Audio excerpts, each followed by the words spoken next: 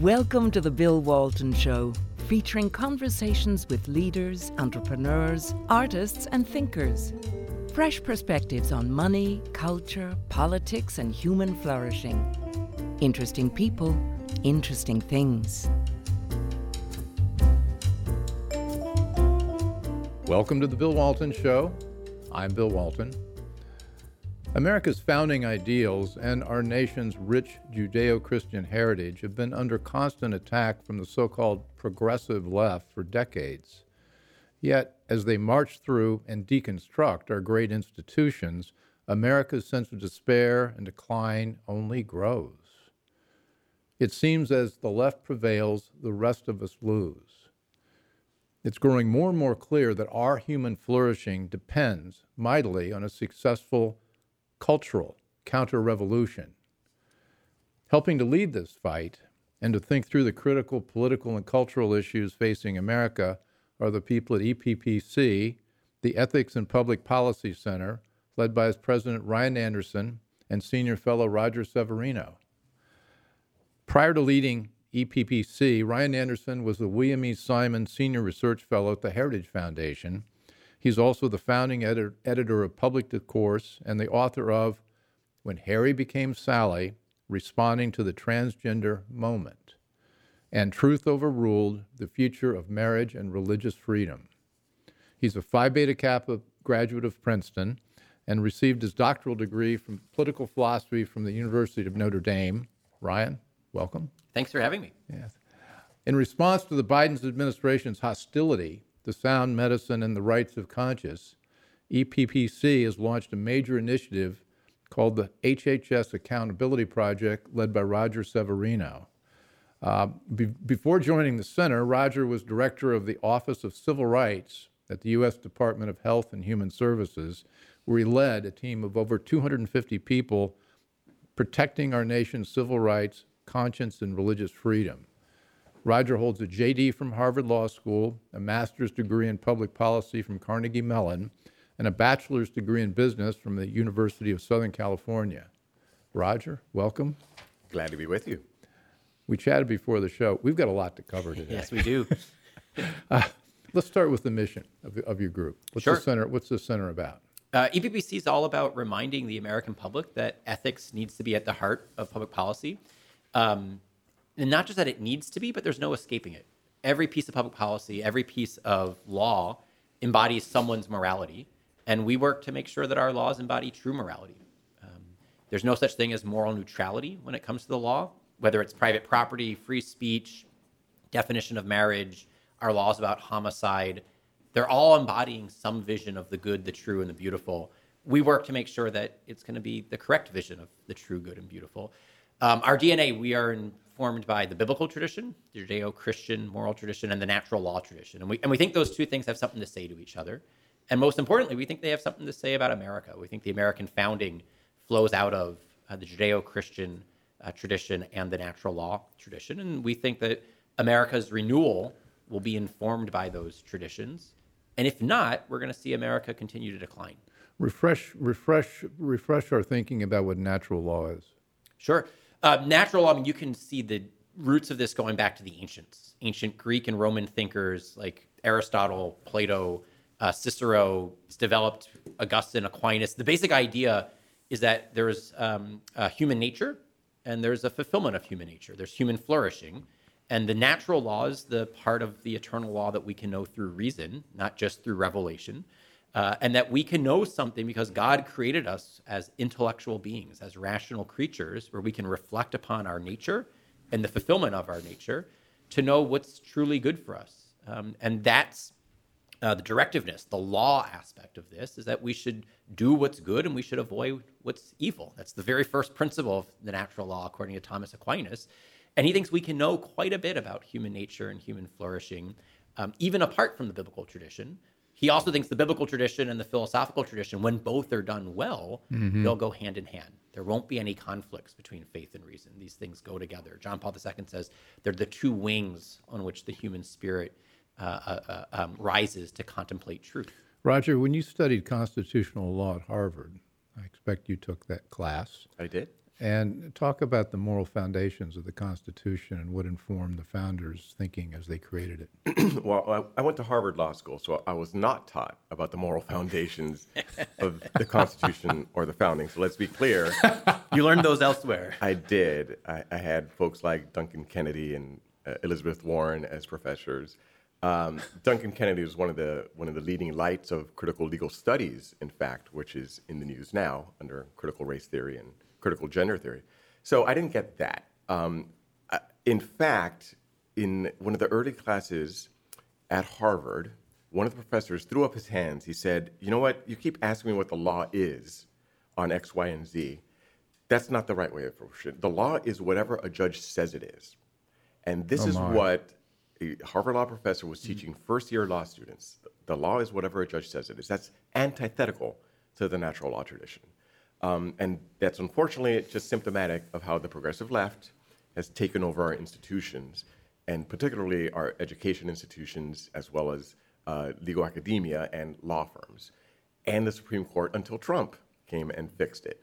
So it's coming back in terms of the respect for natural law, meaning that there's a law outside of just what the judge says. And I think we have to come and recapture that tradition, saying that reason tells us something about who we are as human beings, how we should live amongst each other, and how the coercive power of the government through law should be justly implemented. And if you don't have that natural law, that morality behind it, it's going to be power, just power, whatever group has the most power. And let me give an example of this. We're coming up to Martin Luther King Jr. Day. This actually might air by the time we've celebrated that. But, you know, when Martin Luther King Jr. was in the Birmingham jail, he writes the famous letter from the Birmingham jail, where he cites both Augustine and Aquinas, saying that a man-made law that doesn't square with the eternal law and the natural law is an unjust law. And this just shows that there could be man-made laws that violate the natural law. He was pointing to the law about segregation. Here you have a duly enacted law that violates the natural law. We have laws like that on the books today. And so what we're trying to do is to highlight that our man-made laws, if they're going to be just, need to be in accordance with the natural law and the eternal law. Well, I mentioned despair and decline at the outset, and I'm not in the despair and decline business. I don't really, I'm an entrepreneur. I don't quite. But when you have man-made law, when you have whatever the judge is, there's an arbitrariness to it that you really can't lead your life, but you don't know what the rules are, and that's terrible. Well, that's right. We've been living under that with COVID for the last 2+ years. Well, we'll get in. Of not knowing what the rules are. Yeah. And that sort of arbitrariness, it shows that whoever has the power gets to call the shots. And if they think they don't have to explain themselves, especially in a democracy, then we're in bad shape. And the growth of the administrative state, of which I was a part. I was a career attorney at DOJ. I also led a subcomponent of HHS. You were 7 years in the Civil Rights That's Division right. of the Justice Department. Yes, I was a career That's sort of the epicenter of the bad stuff. They did a lot of good stuff because I do believe in civil rights, but Well, that was a long time ago. improperly applied, they do a lot of bad stuff as well. Okay. Yes. Well, isn't that where they want to put the John Lewis law? All the power to oversee federal elections will be in that group. The voting rights division of civil rights division would be the one that would handle those issues. Yeah, that's right. That's where it would be.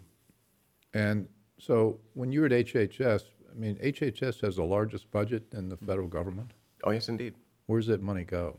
Well, the big entitlement programs, right? Medicaid, Medicare, are just gargantuan. In some cases, it's 20% or more of a state's budget, which goes to show how much influence the federal centralized government has.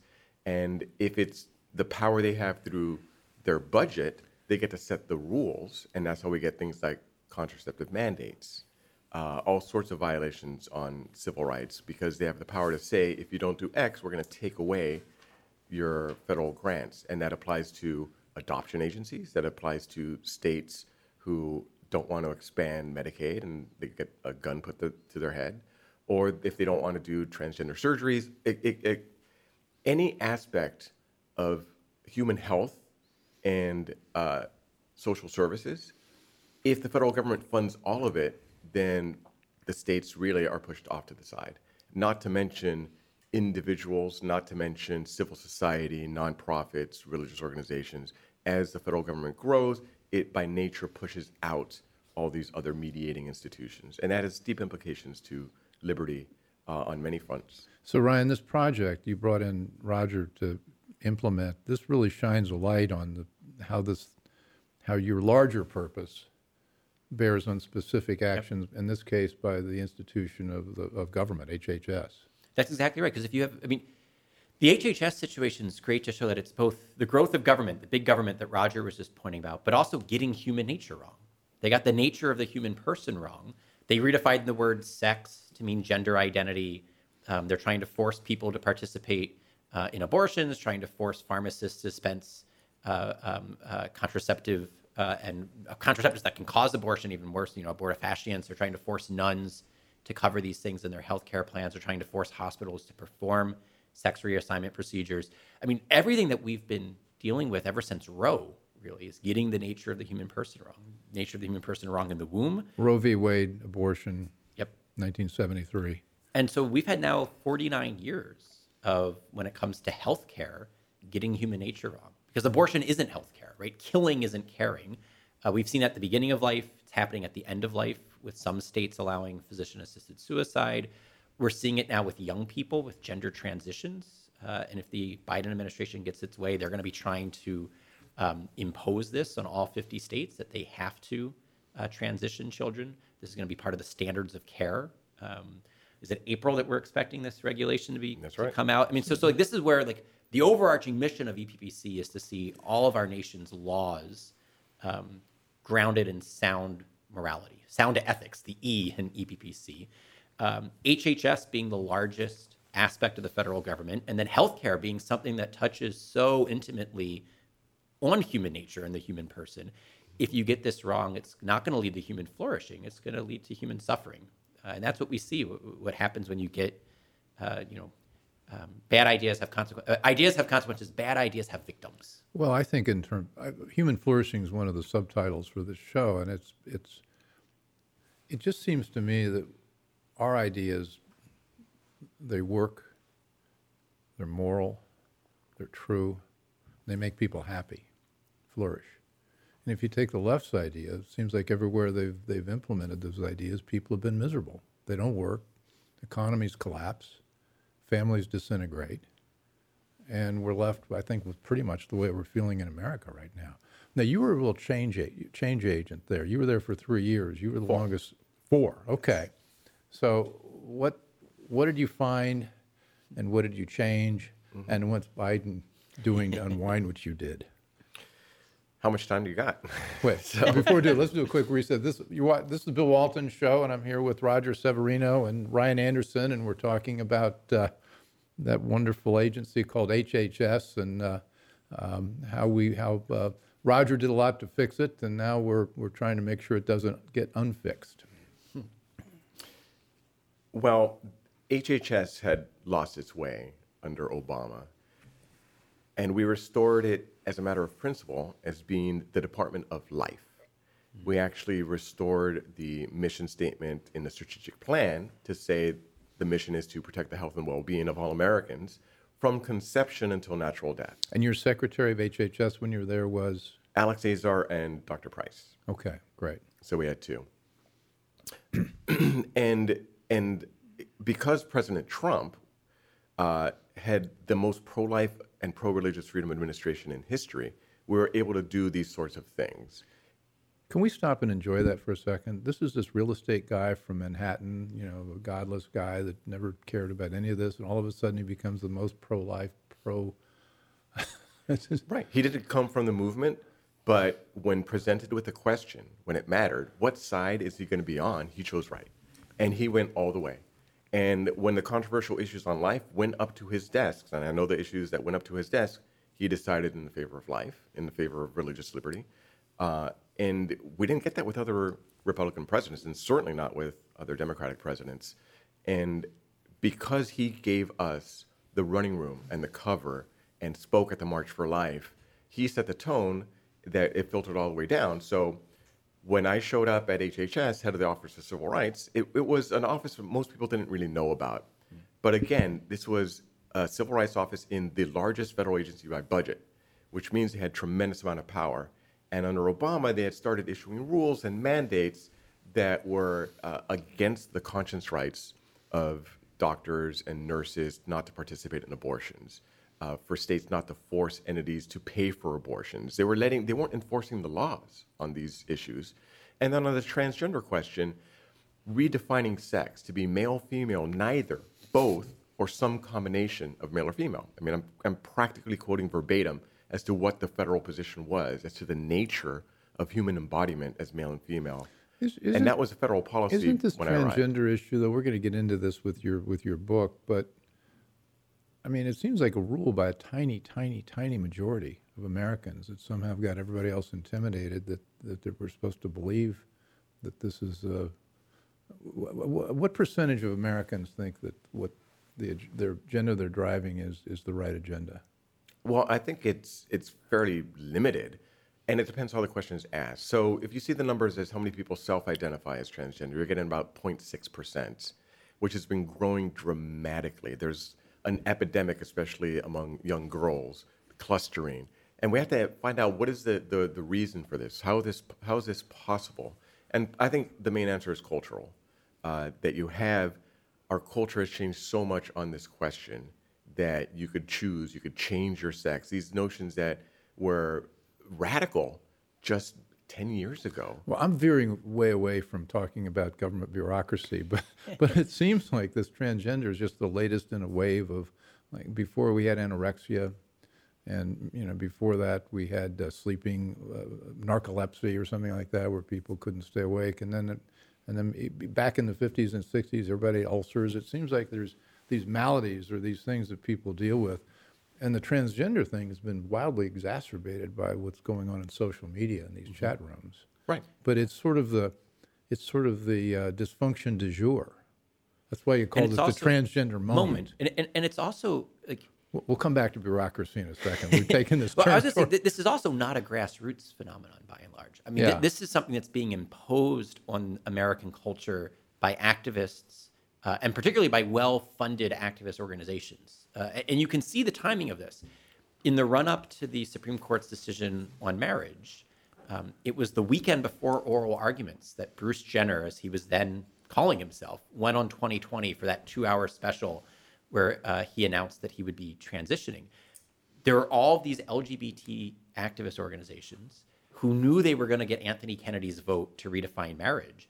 But they don't just shut down and declare victory. Declare victory, go home. They move to the next thing. And so they pivoted from the LGB. We spent 2 decades debating marriage. And then overnight, transgender rights are the human rights issue of our generation, loosely paraphrasing our current president. That wasn't something that came from soccer moms, that came from kind of like, the grassroots. That came from the top down. The activist groups got the politicians to do their bidding. In the very last year of the Obama administration, that was when we started seeing the word sex redefined as gender identity. They assumed Hillary was going to win the election, and after the Obama people did the legal dirty work, Hillary would just solidify it. Instead, they got Roger. Roger undoes all of this. The Trump administration undoes it, and now the Biden administration's in the process of reimposing it. But I think it's important to notice that this is not something that the American people are clamoring for. I mean, parents, this is an existential worry that they have. You look at the Loudoun County school system, you look at why all those school board meetings end up in soft riots.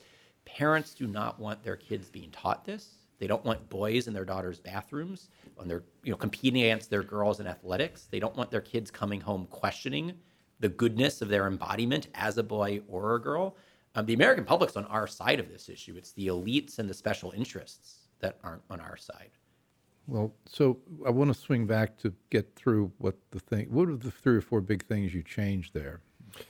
Well, the biggest legacy was starting a conscience and religious freedom division at HHS Civil Rights. What I had realized was that the left had taken over much of the government institutions and had created infrastructure that was self-perpetuating to further their ends. Some of those ends were fully within the law and fully appropriate. Some of that was over-aggressive and the administrative state going beyond its bounds.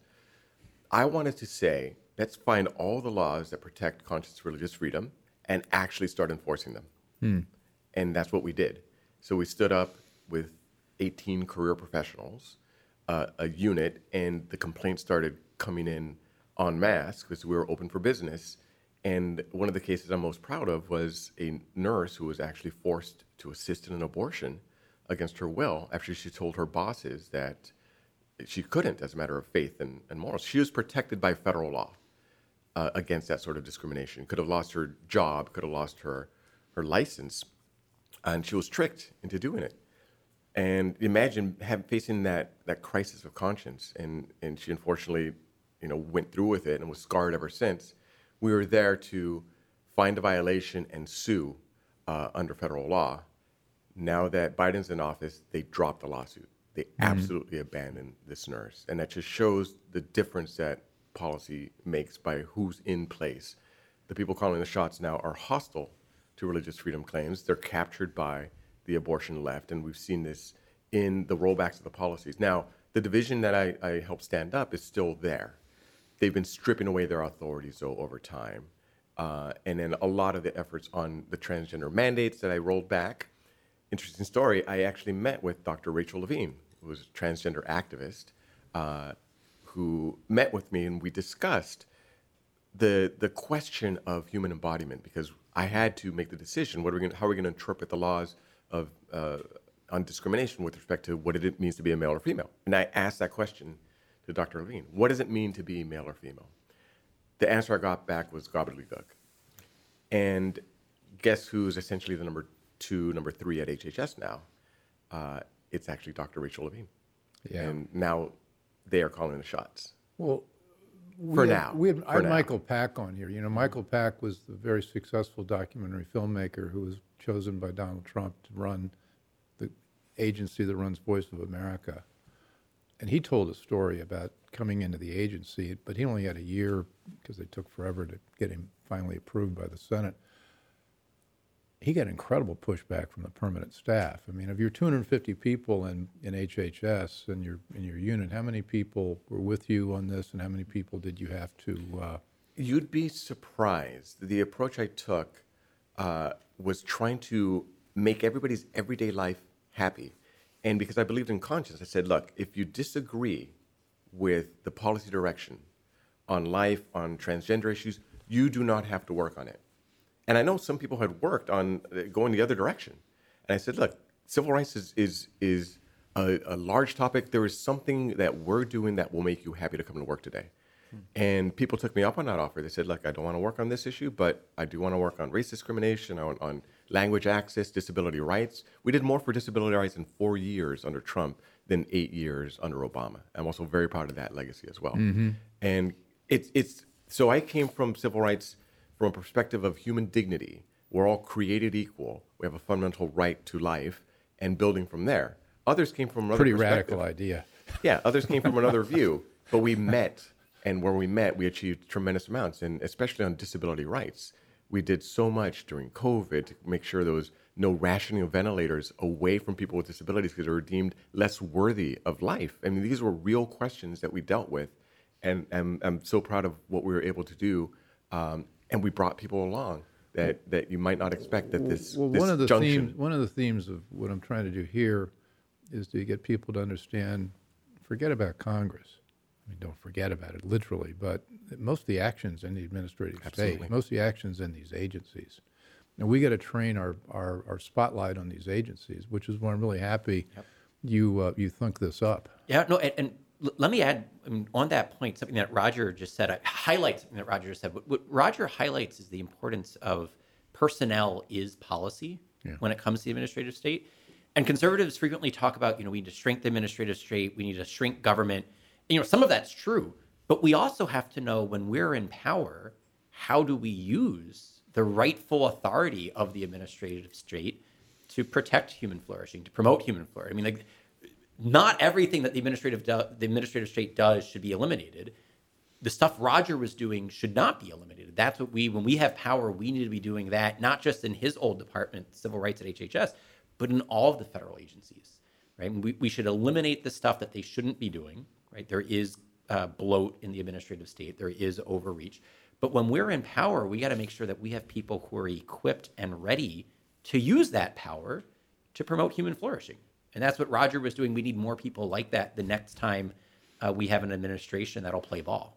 So will you expand this to other agencies? I mean, I'm just sort of thinking to As myself, the budget allows, I would love to. Justice Department seems like a very good idea. Is anybody else? The idea. Yeah, the idea is, so we have the HHS Accountability Project. So Right. we're laser focused, uncovering all the bad, supporting whatever good comes out. It's mostly bad, unfortunately, right now. And then to be ready with policy prescriptions when there's different people in power that are more amenable to the right policy prescriptions that we've been following and tracking. So it's about holding the agency accountable. And then we need to have this model with other agencies as well, because you were absolutely right. That's where all the action is. It's not how the founders envisioned the American democracy playing out, but here we are. And the agencies are with us. They have tremendous amount of power. And once we have the ability to have the right people in, how are we going to wield that power? Are we going to do it according to the law? Are we going to do it according to the right principles, according to science or ideology? And those are the questions that we have to grapple with. And we have to be ready for when the time comes. Well, it needs to be. I think we need to expand this and work on this. This is the Bill Walton Show. I'm here with Ryan Anderson and Roger Severino, and we're talking about the importance of shining a bright light on what the administrative state is doing to us, but also could be doing for us if we help get that right. We were talking about transgender. You've written a couple of books, and we were talking about this before. You're now going to complete the trifecta. Your first book was on marriage, and I think I wrote an op-ed in support of that. Thank you. And it was the first time I'd ever been really trolled. It gets easier as you go along. You get used to it. Yeah, it was intriguing, interesting, and somewhat painful. And then you wrote a book on the transgender moment. Right. Harry meets Sally. Harry became. The movie was Harry Met Sally. Okay, right. Harry became Sally, and that was on Amazon through the Trump administration, and then sort of the instant Biden was inaugurated, Amazon pulled it. Yep, that's exactly right.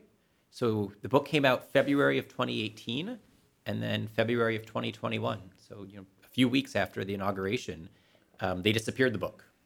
The hardback, the paperback, the Kindle, the audiobook, even used copies of the book. You can't get them through Amazon. How did you find out? I was at my niece's birthday party, and someone messaged me to say, hey, I'm trying to buy your book, and I can't find it. And so I assumed they were searching for the wrong title or something like that. So I pull up the Amazon app. The movie title. Yeah, no, people make that mistake when they're looking for a book version of When Harry Met Sally, and it was gone. And so, I text my book agent, and he says he's never seen anything like it. We think maybe someone forgot to renew the copyright. Who knows? But we eventually found out that this was intentional, and they're not backing down. The next book, the book that I'm working on right now, is on abortion. So I'll have covered the marriage debate, the gender identity debate, and now the life debate. But before we go into the next book, which I want to do, what's the story, the transgender story? What was your theme? The basic idea, the very first footnote in the book is to 8 different news articles using the phrase transgender moment. The secular media and the religious conservative media were saying that, I think it was the year 2015, 2016 was the transgender moment. The year that Bruce became Caitlyn, the year that the Obama administration said sex now means gender identity. And I said, okay, accepting that framework, I want to write a book to make this moment as short as possible, because this is not a moment that is helping people. We're harming people. Putting a child on puberty-blocking drugs, giving a teenage girl testosterone, performing mastectomies. There are 2 13-year-old girls that had double mastectomies performed on them with our taxpayers funding the study for that. This is not in their best interest. This is an abuse of science, an abuse of medicine. And I wanted to write a book that would make the moment as short as possible. And so what the book does, it plays on the movie When Harry Met Sally. Because when the movie came out 30 years or so ago now, the idea was that men and women are so different, they can't just be friends. Mm-hmm. Today, men and women are interchangeable. Men and women, it's a fluid concept. You could be trapped in the wrong body. You could identify as both. You could identify as neither. You could identify somewhere in between. We went from very, very rigid idea of male and female where they couldn't be friends to an idea in which this is kind of amorphous. It's both fluid and it's plastic. And so I look at the science, I look at the medicine, I look at the philosophy, I look at the law, the public policy, the culture, and some personal testimonies to just analyze the question from every different angle. And the response has been gratifying. I've heard from a lot of people who said this helped me with my gender dysphoria so that I knew I didn't have to transition. There are other ways of dealing with a sense of alienation from my body than trying to become the opposite sex, and it's helped parents. Don't you think this is ultimately got to collapse from its unreality and complexity? I mean, James Lindsay was on. He did the book Critical Theories about some of this, and he says if you look at the LGBT, we're talking about the T. Yep. Then we've had a Q to this, and Q is you get to be whoever you want to be. There are a lot more than the that. letter. Half the alphabet is now in the acronym. But he said basically Q is canceling out all the other letters because and the women's movement. Well, it's the logical end of the sexual revolution. I think it goes to that. You could blame heterosexuals for the divorce culture that broke down the notions of marriage, and from that it's gone on where it's about self-actualization, decoupling the procreative act from procreation, and you could be whoever you want to be, whatever you want to be, even. And that sort of notion questions our human embodiment. And one of the things I had to deal with was the scientific questions at HHS. And that's why I asked the question of Levine, what does it mean to be male or female? That is a scientific question with profound implications on drug research, on OBGYN practices. Should they even exist as a separate, is there such a thing as persons with uteruses versus women, right? Because that's now the language. Birthing people is now being replacing mothers. And it's a reductionist view. And people are getting fired for not using that term. Correct. And it's a reductionist view, and just scientifically, to take a step back, we're more than just body parts. We are an integrated whole, mind, body, and soul. And if you get the question wrong, what does it mean to be a male or a woman, a man or a woman, you're going to get all sorts of things wrong down the line. And the question of ideology replacing science is crucial, and one of the things we're looking at is making sure that Ryan's book was fully footnoted. You had every research paper supporting your view as to the actual harms and lack of benefits, and that's being ignored in the name of ideology, and it's hurting more than anybody kids. Have you all done some work at the center on defining what science is and what isn't? Because we've had this whole science issue come up with the pandemic and the virus in the last 2 years. Is that part of your work? I don't know if we've had anyone really define what science, per se is, but I mean, we have a former Yale professor of pharmacology on Roger's team at HHS, looking at the science on things like puberty blocking drugs, cross-sex hormones, chemical abortions. And also looking at some of the vaccine data. There's a lot of bad science that's being used to support bad public policies. And so, one of the things we're doing, we're not so much asking the abstract question of what is science as so much as the applied very question specific of what does good science on these particularly important questions about life, questions about our embodiment as male and female, questions about the vaccine, its efficacy, its safety, the conscience aspects of this, of how it was developed. I mean, I would say we're much more looking at the knowledge that will make a difference, the application of science to these disputed questions of public policy. We were talking about your trifecta. Yeah. We've done marriage. We're doing sexuality with Mary, the Mary book, and now your third one is. It'll come out this June. It's going to be tied with the Dobbs case, the Supreme Court case. What the Dobbs case is. This is the case that comes. It's a 15-week abortion ban, protects babies after 15 weeks out of Mississippi, and the question is whether or not the court will uphold that law, and more importantly, in the process, will they overturn Roe? Will they finally admit, 49 years after the fact, that they got it wrong, that the Constitution does not protect a doctor's right to kill a baby in the womb?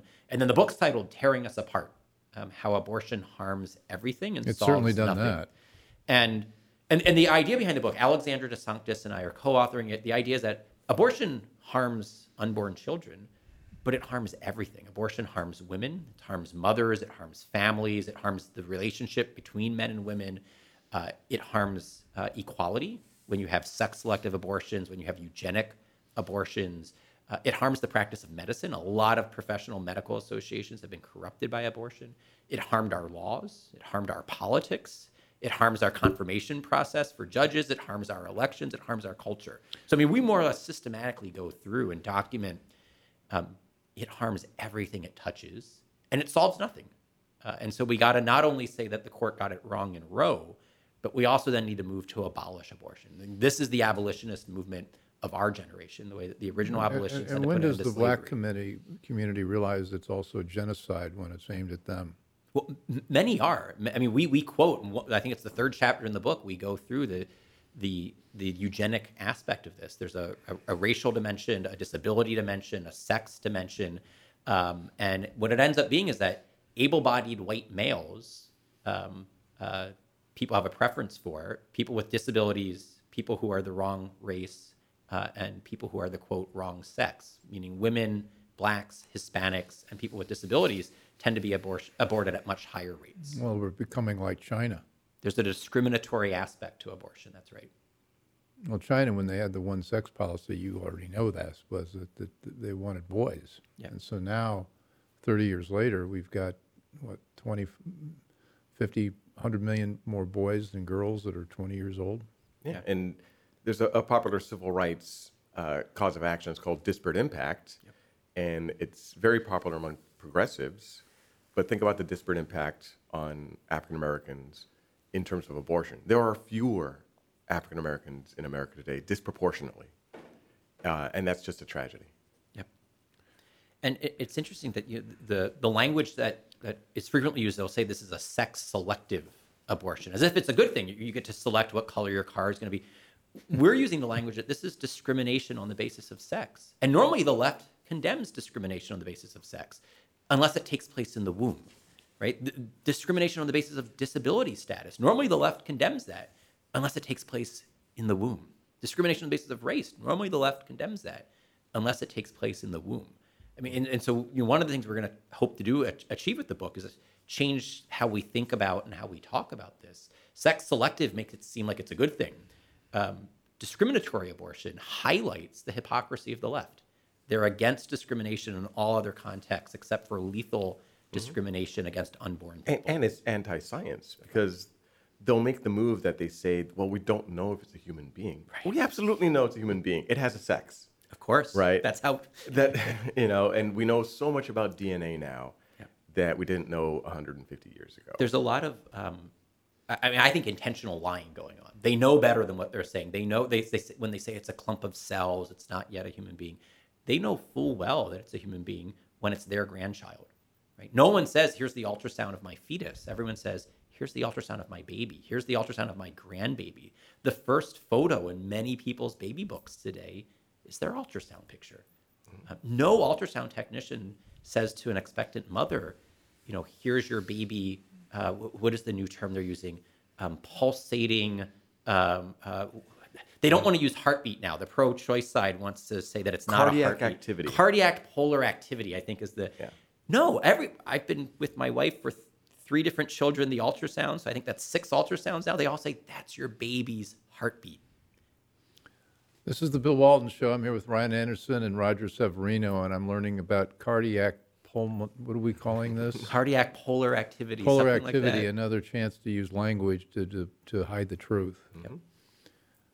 Wow. So this book comes out in June. In June? Yep. So we'll look for that to be banned as well. Well, hopefully, there are some conservatives who want to get canceled because then they can fundraise off of it. It's good for you can. I prefer not to be. The type of book I write is, and Alexandra, my co-author, is the same way. She and I are not writing a bomb-throwing red meat book. We are writing a book to equip the movement. We want this book to be the playbook for people for the next 50 years of the pro-life movement, to pass the laws, to enact the policies, to champion the administrative state, to protect babies, and to serve women. I mean, abortion is bad for women. We should be supporting both the mothers facing unplanned pregnancies and the children and the broader family, the broader community. This is going to be if the court does the right thing in overturning Roe, it's going to be a real policy question of how the pro-life and the conservative movement respond to protect both. Well, one line of action people talk about is, well, the court can settle this as a federal issue, but then it becomes a state issue, and then that becomes part of the public debate, and people can in each state decide what they want or not want. That's very likely how the court will decide. I'm optimistic that the court will strike down Roe versus Wade and put it in the dustbin of history, finally, like Plessy versus Ferguson and Dred Scott, and say these are the hall of shame of Supreme Court cases.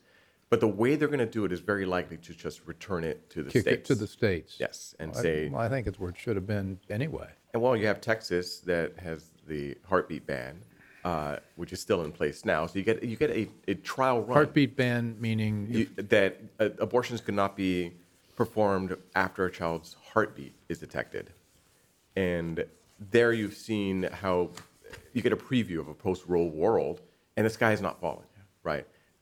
You have some states are going to be very liberal with their abortion laws. Some states are going to be very pro-life with their abortion laws, and that's where the battleground is going to go to. But we want to have it ultimately universal to make abortion unthinkable at any state. And let me just add one thing to Roger said. He said that the most likely outcome here is that the Supreme Court will return it to the states. I think you were speaking quickly. I think what he really means is it's going to return to the democratic process, because the federal governments, I mean, we agree, the federal government's going to have a role in this. There are federal bans on partial birth abortion. Yeah, return to the states was really my phrase. Yeah, but by that you mean return it to the people. Yeah. The people working through our elected representatives, meaning it's going to be in the legislative branch of government. And that means both the states and the federal government. And I think it also means the federal agencies. The next pro-life administration we have, the executive branch of government can also enact federal protections within, the rightful authority that they have. And then I think there's also a question of whether or not, and I'm on the side that the answer is yes, is that the rightful understanding of the 14th Amendment, it's all people. And that includes, they weren't using this as like a philosophical concept of to be a person, you need to be a Peter Singer style person. They meant all human beings. And the 14th Amendment was about empowering Congress to enact legislation to protect newly freed slaves who were being denied equal protection in the states. So the 14th Amendment, I think rightly understood, should be about empowering the federal legislative branch of government to enact legislation to protect all people when the states refuse to do so. I think the unborn fit there, and I think that's the federal hook that authorizes Congress to make laws that protect unborn babies. And that's going to be, I think, much more of this is going to be possible come June, because I think the court will do the right thing. And the Biden administration is preparing for a bad decision from their perspective, a fantastic decision, according to the law and the Constitution, on Roe going down by having the agencies lift safety protections on chemical abortions. Right? The next move, and they've already done it, is to say you don't need to go to a doctor physically to get an ultrasound to see how far along you've gone in your pregnancy before you could get a chemical abortion by mail. And they want to make it a chemical abortion as blasé as getting a vitamin at CVS.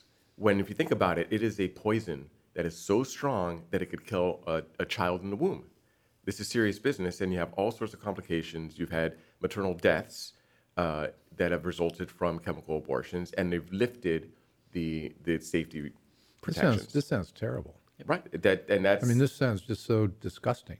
And this is what the Biden people are doing. This is an opportunity for the next administration that is pro-life to have HHS, FDA, the right. This is, again, my point about when we are in power, we have to use the administrative state. We last 3 years. All the bad stuff that it's going to be a long 36 months or whatever. We're going to be busy at EPPC. Roger's HHS project at EPPC, we're going to be busy. So it doesn't bear directly on your mission, but it bears on everything we're talking about here: speech, social media, censorship. I don't know whether Carrie's wife. Yep. This is the power couple. Carrie Severino, yes. And she's the more impressive half. Yeah, she helped get some really good justices on the court, and she did. Yes, she did. And for that, we thank her. She's wonderful. But What about the speech? What about social media companies? Yeah. You guys really This is right on mission. Okay, Yeah, so what talk about that? So I became president February of this past year. So it's been 11 months now. And, one of the first things I wanted to do was to, wrestle with the big tech question. And then 3 weeks later, my book got canceled. So the timing was providential, because then a few weeks after that, we hired Bill Barr's former assistant who had helped him with the Section 230 project. Section 230 is the part of the Communications Decency Act that gives a certain exemption, a certain protection to various communications companies, including social media. But we think they're abusing. It was basically to help the fledgling social media companies not getting killed at the cradle with liability for speech. And even before it was social media, I mean, this is like back when America Online. This is like chat rooms. This is like early internet. Yeah. If I remember correctly, is it 1990? Dial up. Yeah, I mean, this is bing bong, but bing bong. I mean, you remember from our childhoods. Well, your childhood.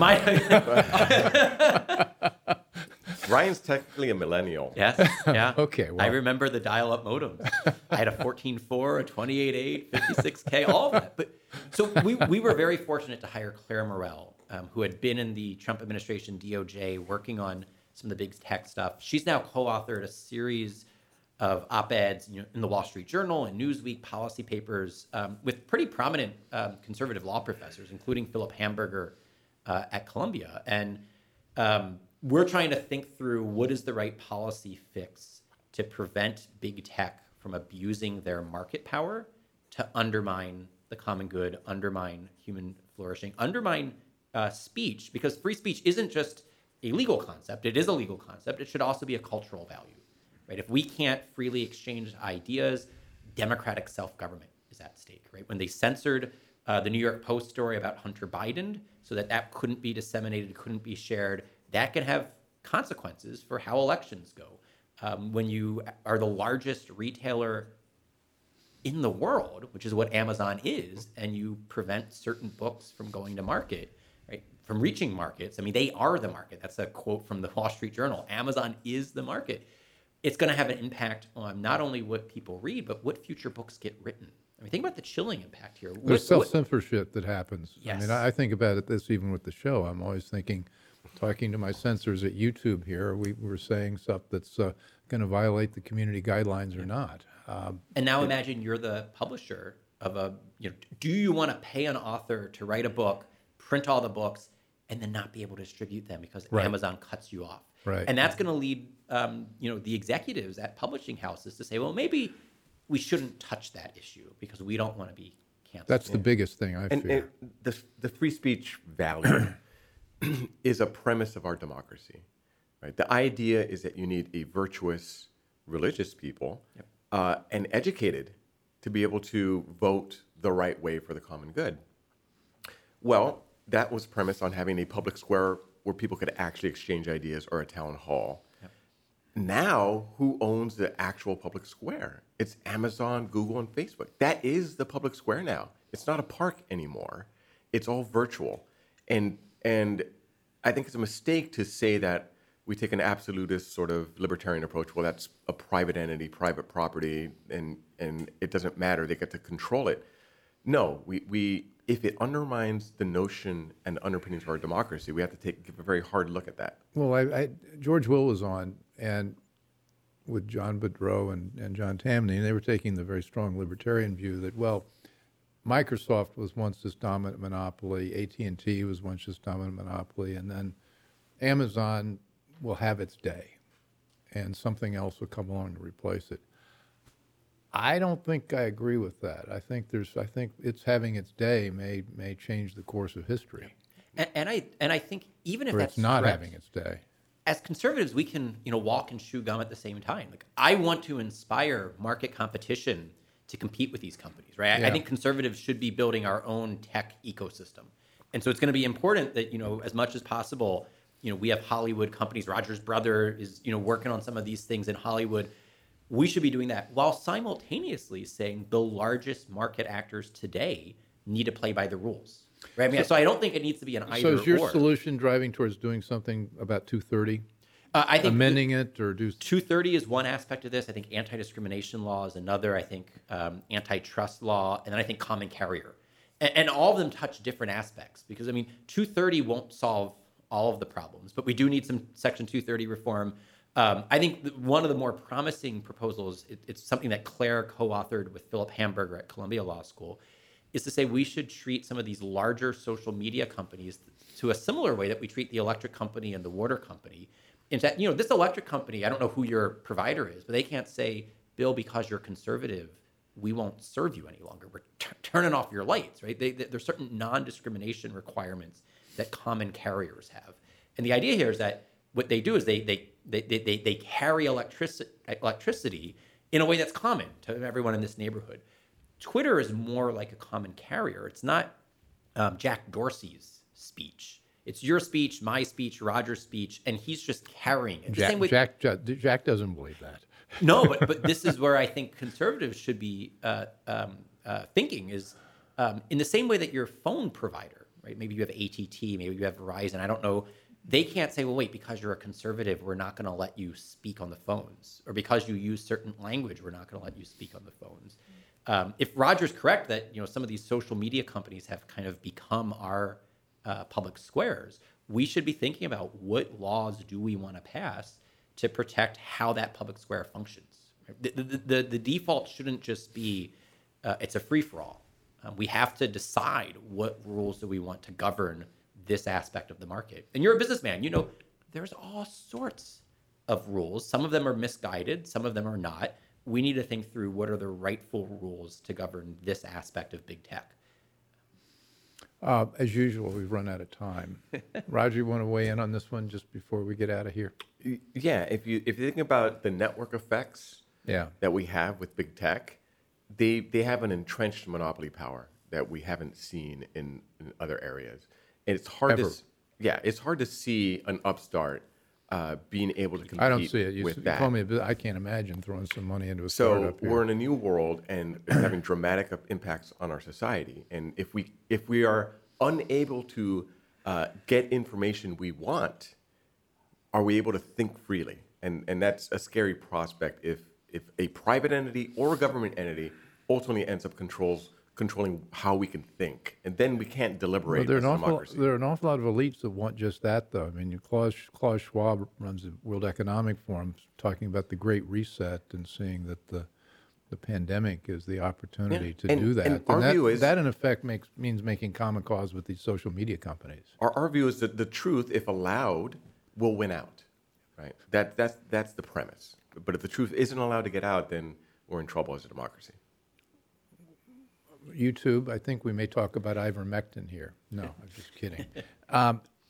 Thanks, guys. This is great. Ryan, where do we find you? So we're EPPC.org. Okay. And Roger and I are both on Twitter. I'm at Ryan T. And at Roger Severino _. Okay, so on Twitter, and we will find you, and we're going to continue this because I think, as we always have, we just sort of got into the beginning of a bigger conversation. So thanks. I'm interested in what we're going to talk about next time, and I hope you are. This has been the Bill Walton Show with Ryan Anderson and Roger Severino, who are with the Ethics and Public Policy Center and doing a lot of great work, and hope you're enjoying it. You can find us at BillWaltonShow.com and all the major podcast platforms, YouTube, Rumble, and we're on Monday nights on CPAC Now at 7 o'clock streaming. So we'll see you then. Hear from you then. Thanks. I hope you enjoyed the conversation. Want more? Click the subscribe button or head over to thebillwaltonshow.com to choose from over 100 episodes. You can also learn more about our guest on our Interesting People page. And send us your comments. We read every one, and your thoughts help us guide the show. If it's easier for you to listen, check out our podcast page and subscribe there. In return, we'll keep you informed about what's true, what's right, and what's next. Thanks for joining.